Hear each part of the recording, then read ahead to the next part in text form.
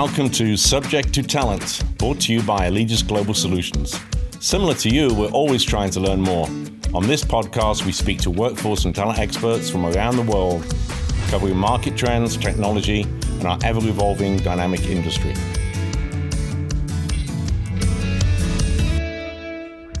Hi, I'm Bruce Morton, the host of Allegis Global Solutions Subject to Talent podcast. Today, I'm joined by a great friend of mine, Ursula Williams.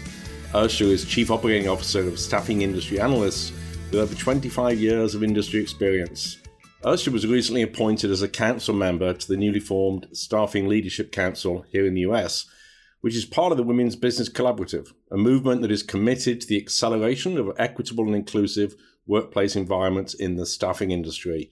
Welcome, Ursula. Excited to be talking with you today. Thank you, Bruce. I'm really happy to be here. Great. So let's dive straight in. So we always ask our guests the very first question is always the same.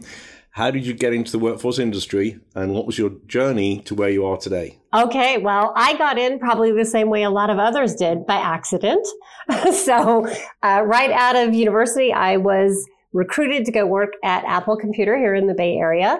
And I was very happy because it was the end of the senior school year and I had the entire summer off. But by the time fall rolled around and I showed up to work, I realized that I was to meet some people from a company by the name of Adia, which I had never heard of.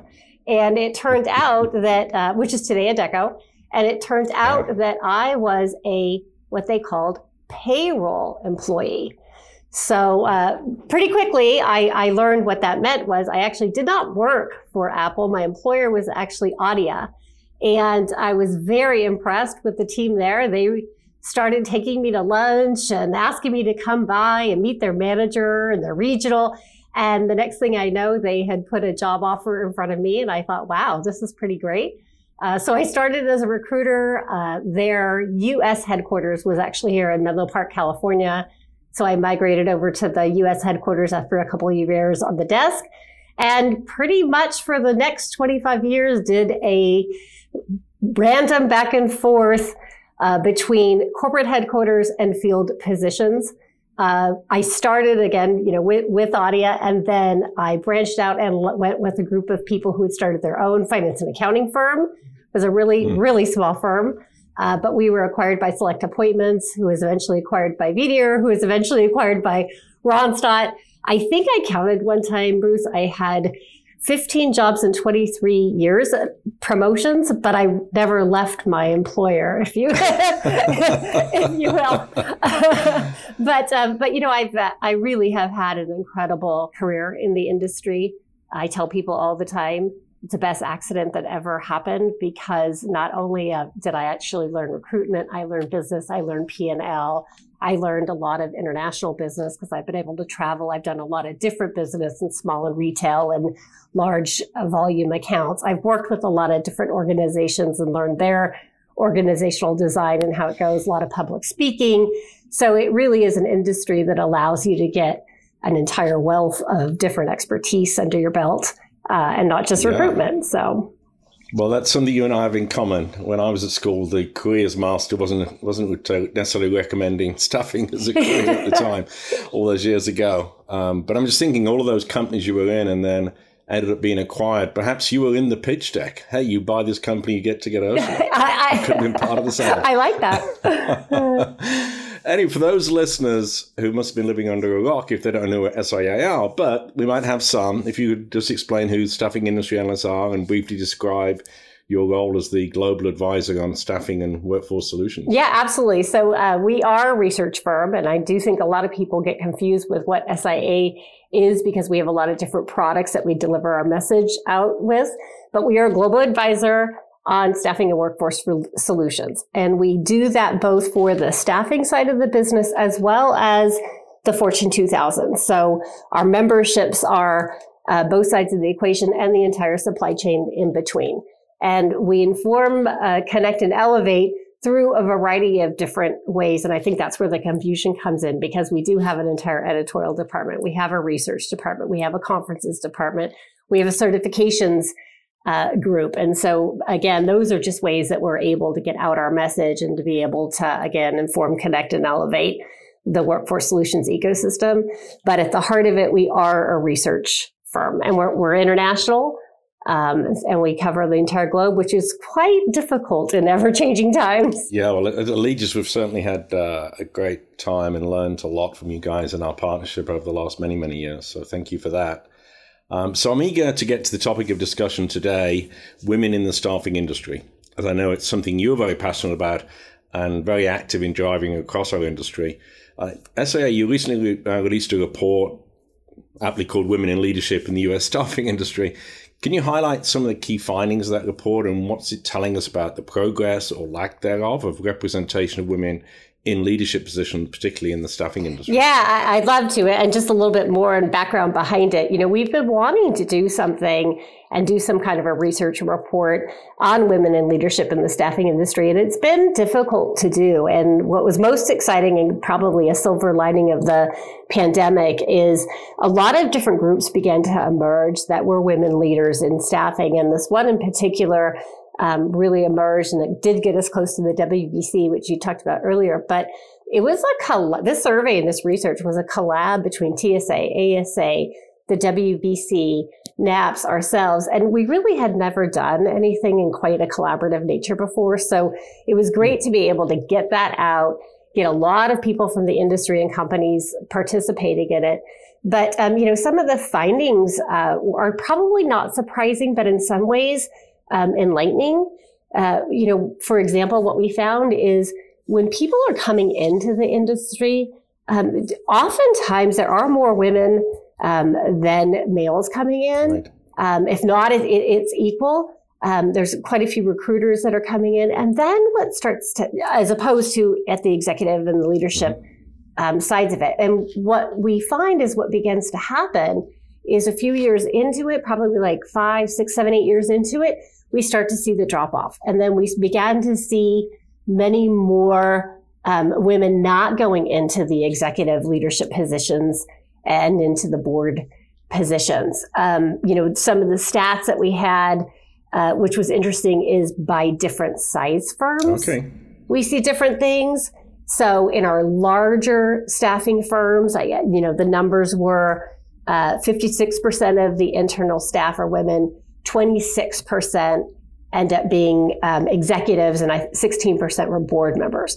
On the smaller staffing size, the numbers are a lot different. 77% are women and 46% are in the executive positions. Wow. One of the areas where I wish we would have gone just a little deeper in is women ownership. Mm-hmm. My sense is there's been more access to capital. There's more of the minority funding of businesses, and we do see a lot of women starting their own staffing firms. And so, we've got to look at that a little bit closer. While we're talking about women in leadership, the women of color in the staffing industry are very underrepresented as well. So that's another issue and something that we're highlighting and bringing to the spotlight. 5% of the executives are women of color. And I think that's the same as on the board. Mm. So, we really just have to dig in here and figure out what exactly is happening and why are more women not getting up into the executive leadership roles. And those women that are they disappearing from the industry, or are they taking lateral moves and just moving around the industry at that?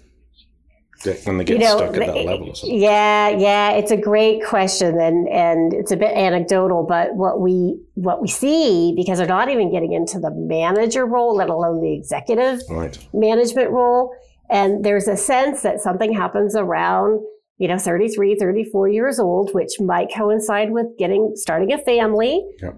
It might coincide with the struggles of the recruitment industry. It is an incredibly rewarding job, but it's also a demanding job.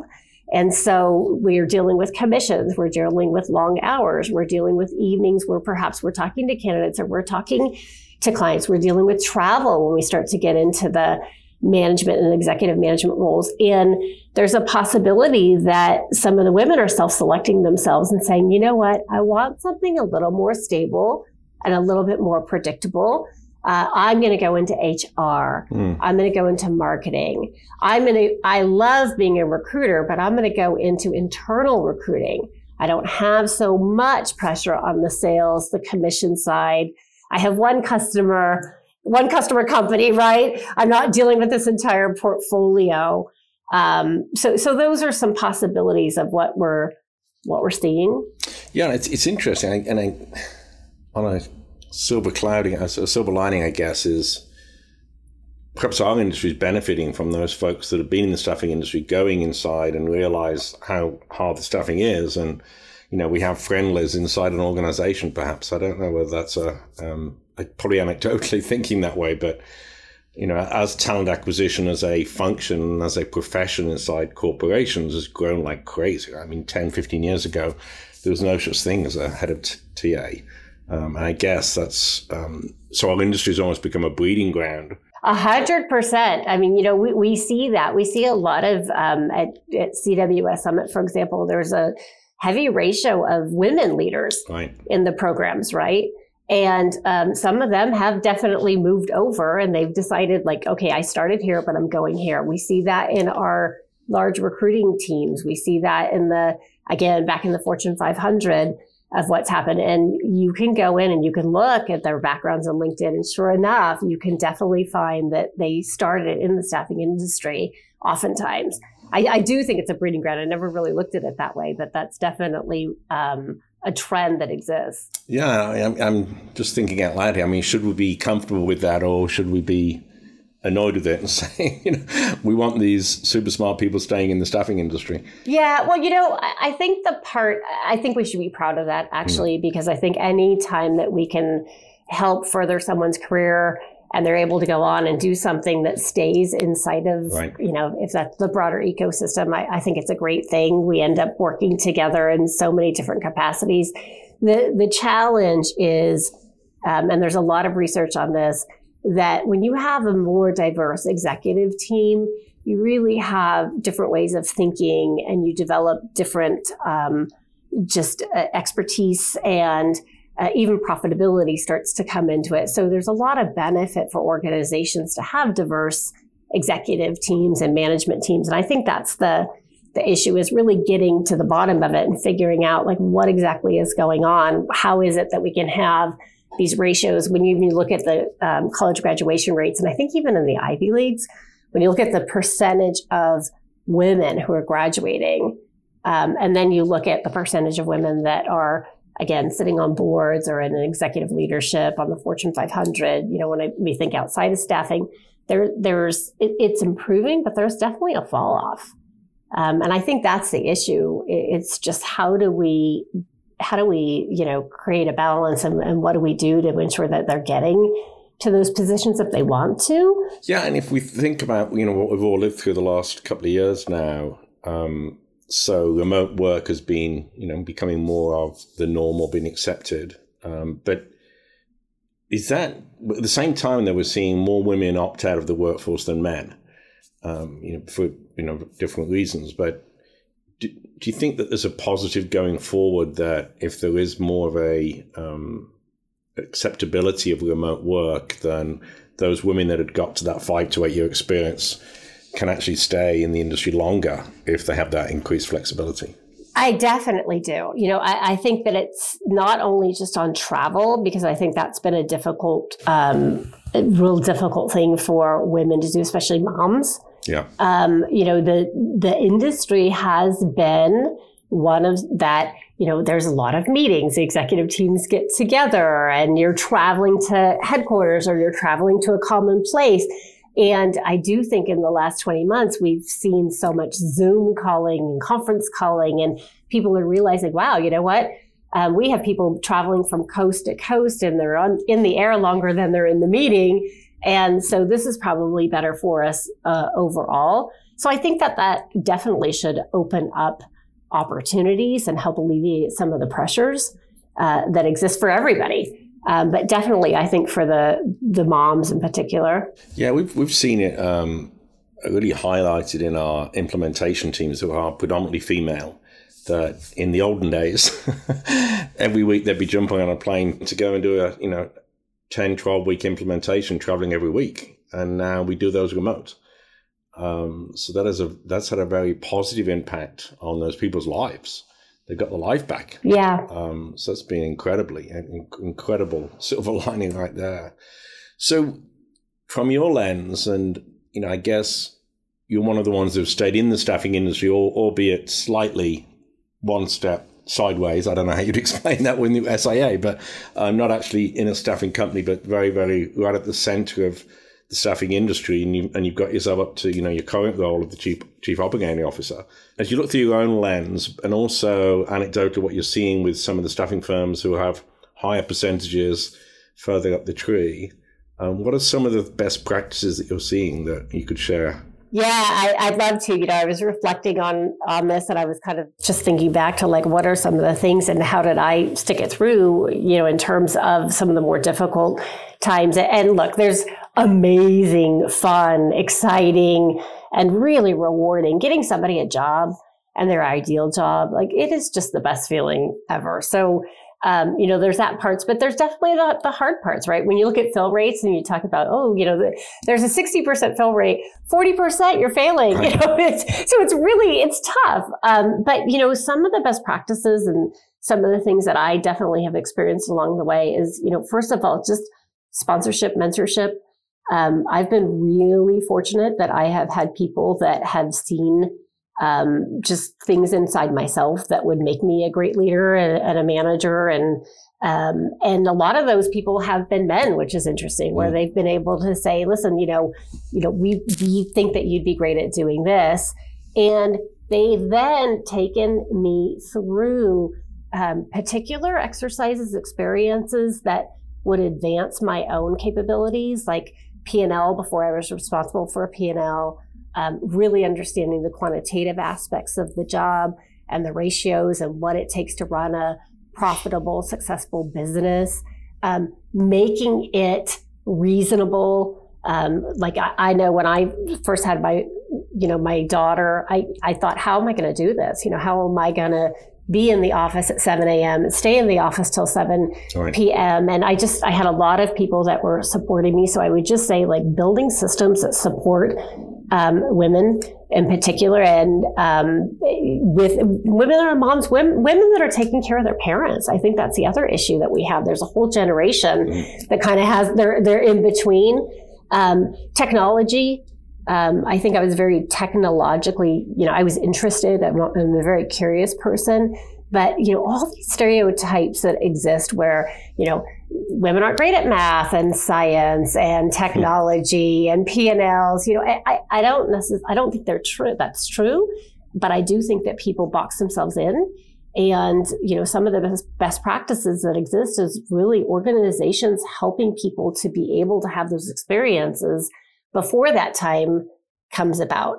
Because I think that's really important. Also, just, one of the things that the WBC, they have 9 principles, but one is just looking at pay and ensuring that the pay and, also the inclusion of the role when you're sitting in an environment and you're looking and you're maybe the only woman in an entire team of men executives, just making sure that the inclusion aspect is there as well, I think is really important. I also think women supporting women is a major issue, and there are a lot of women talking about that.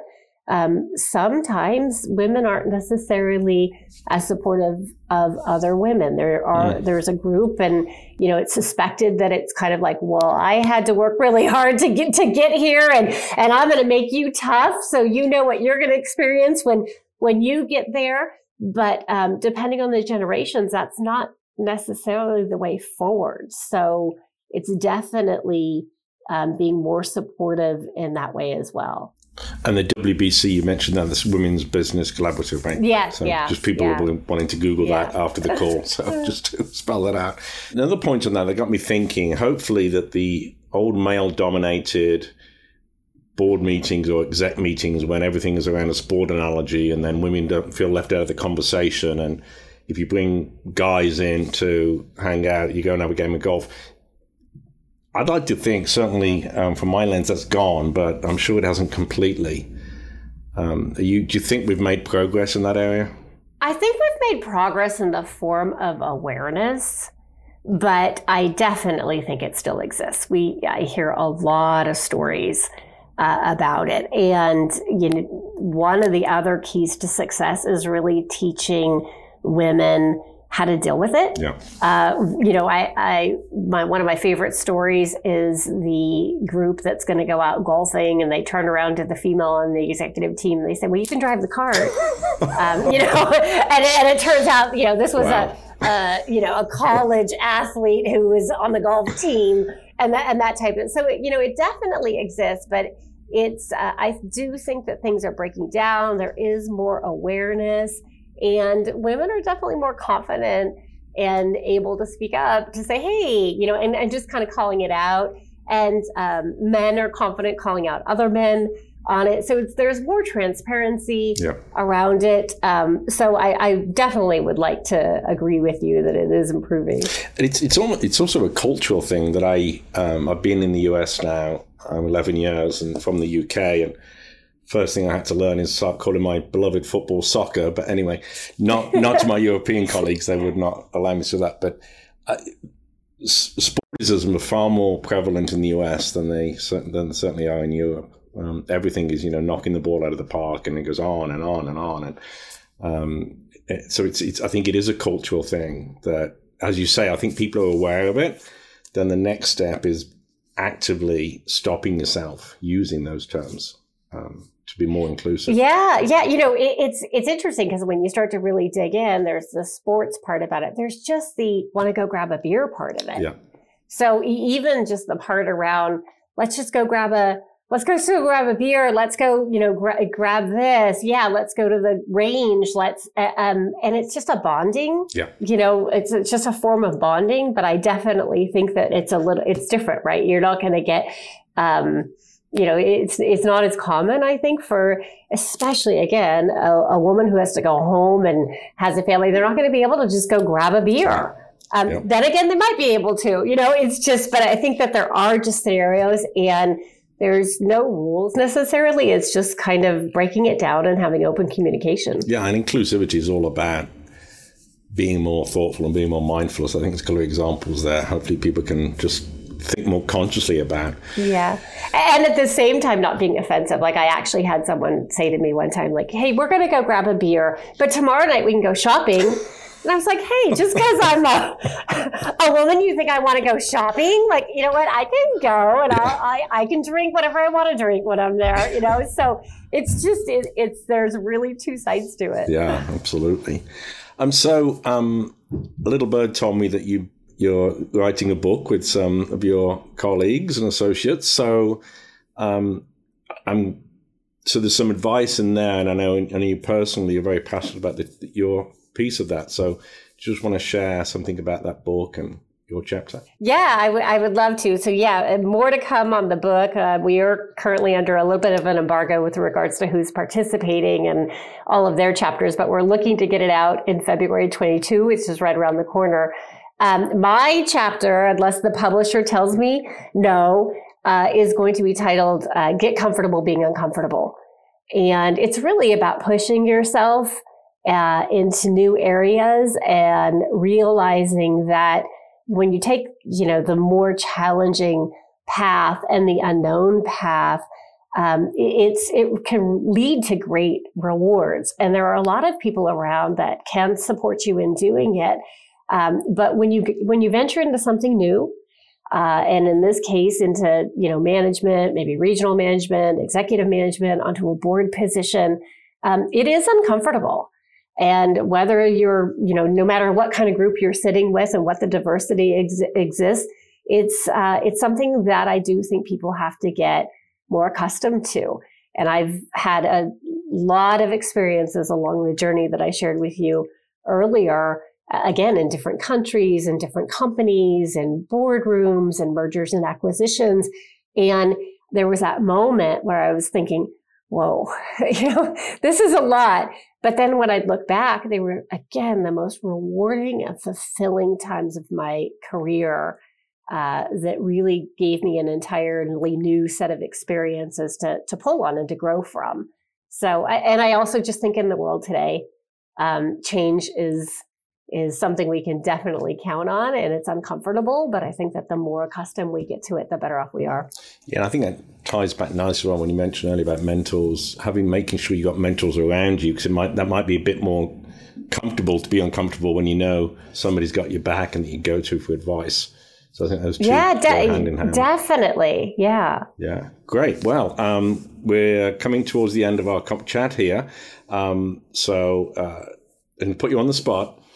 If you had a crystal ball and you can pick the moment in time to whatever years you think you want to go with, but a few years out, what do you think the industry is going to look like from everything we've been talking about today in terms of women in leadership positions? Yeah, I think we're going to continue to see improvements. Already here in North America, when you look at the head of Manpower, the head of Randstad, the head of Adecco, Kelly OCG, AGS, and what you've all done, and there are so many powerful women leaders that are at the heads of these organizations or in the executive management teams. And I really believe that we're going to continue to see more of it. Also, when you look at the mid-size, the 500 million, 600 million firms, and it takes a lot to get there. There are a lot of women-owned businesses. So I think we're going to continue to see more of that.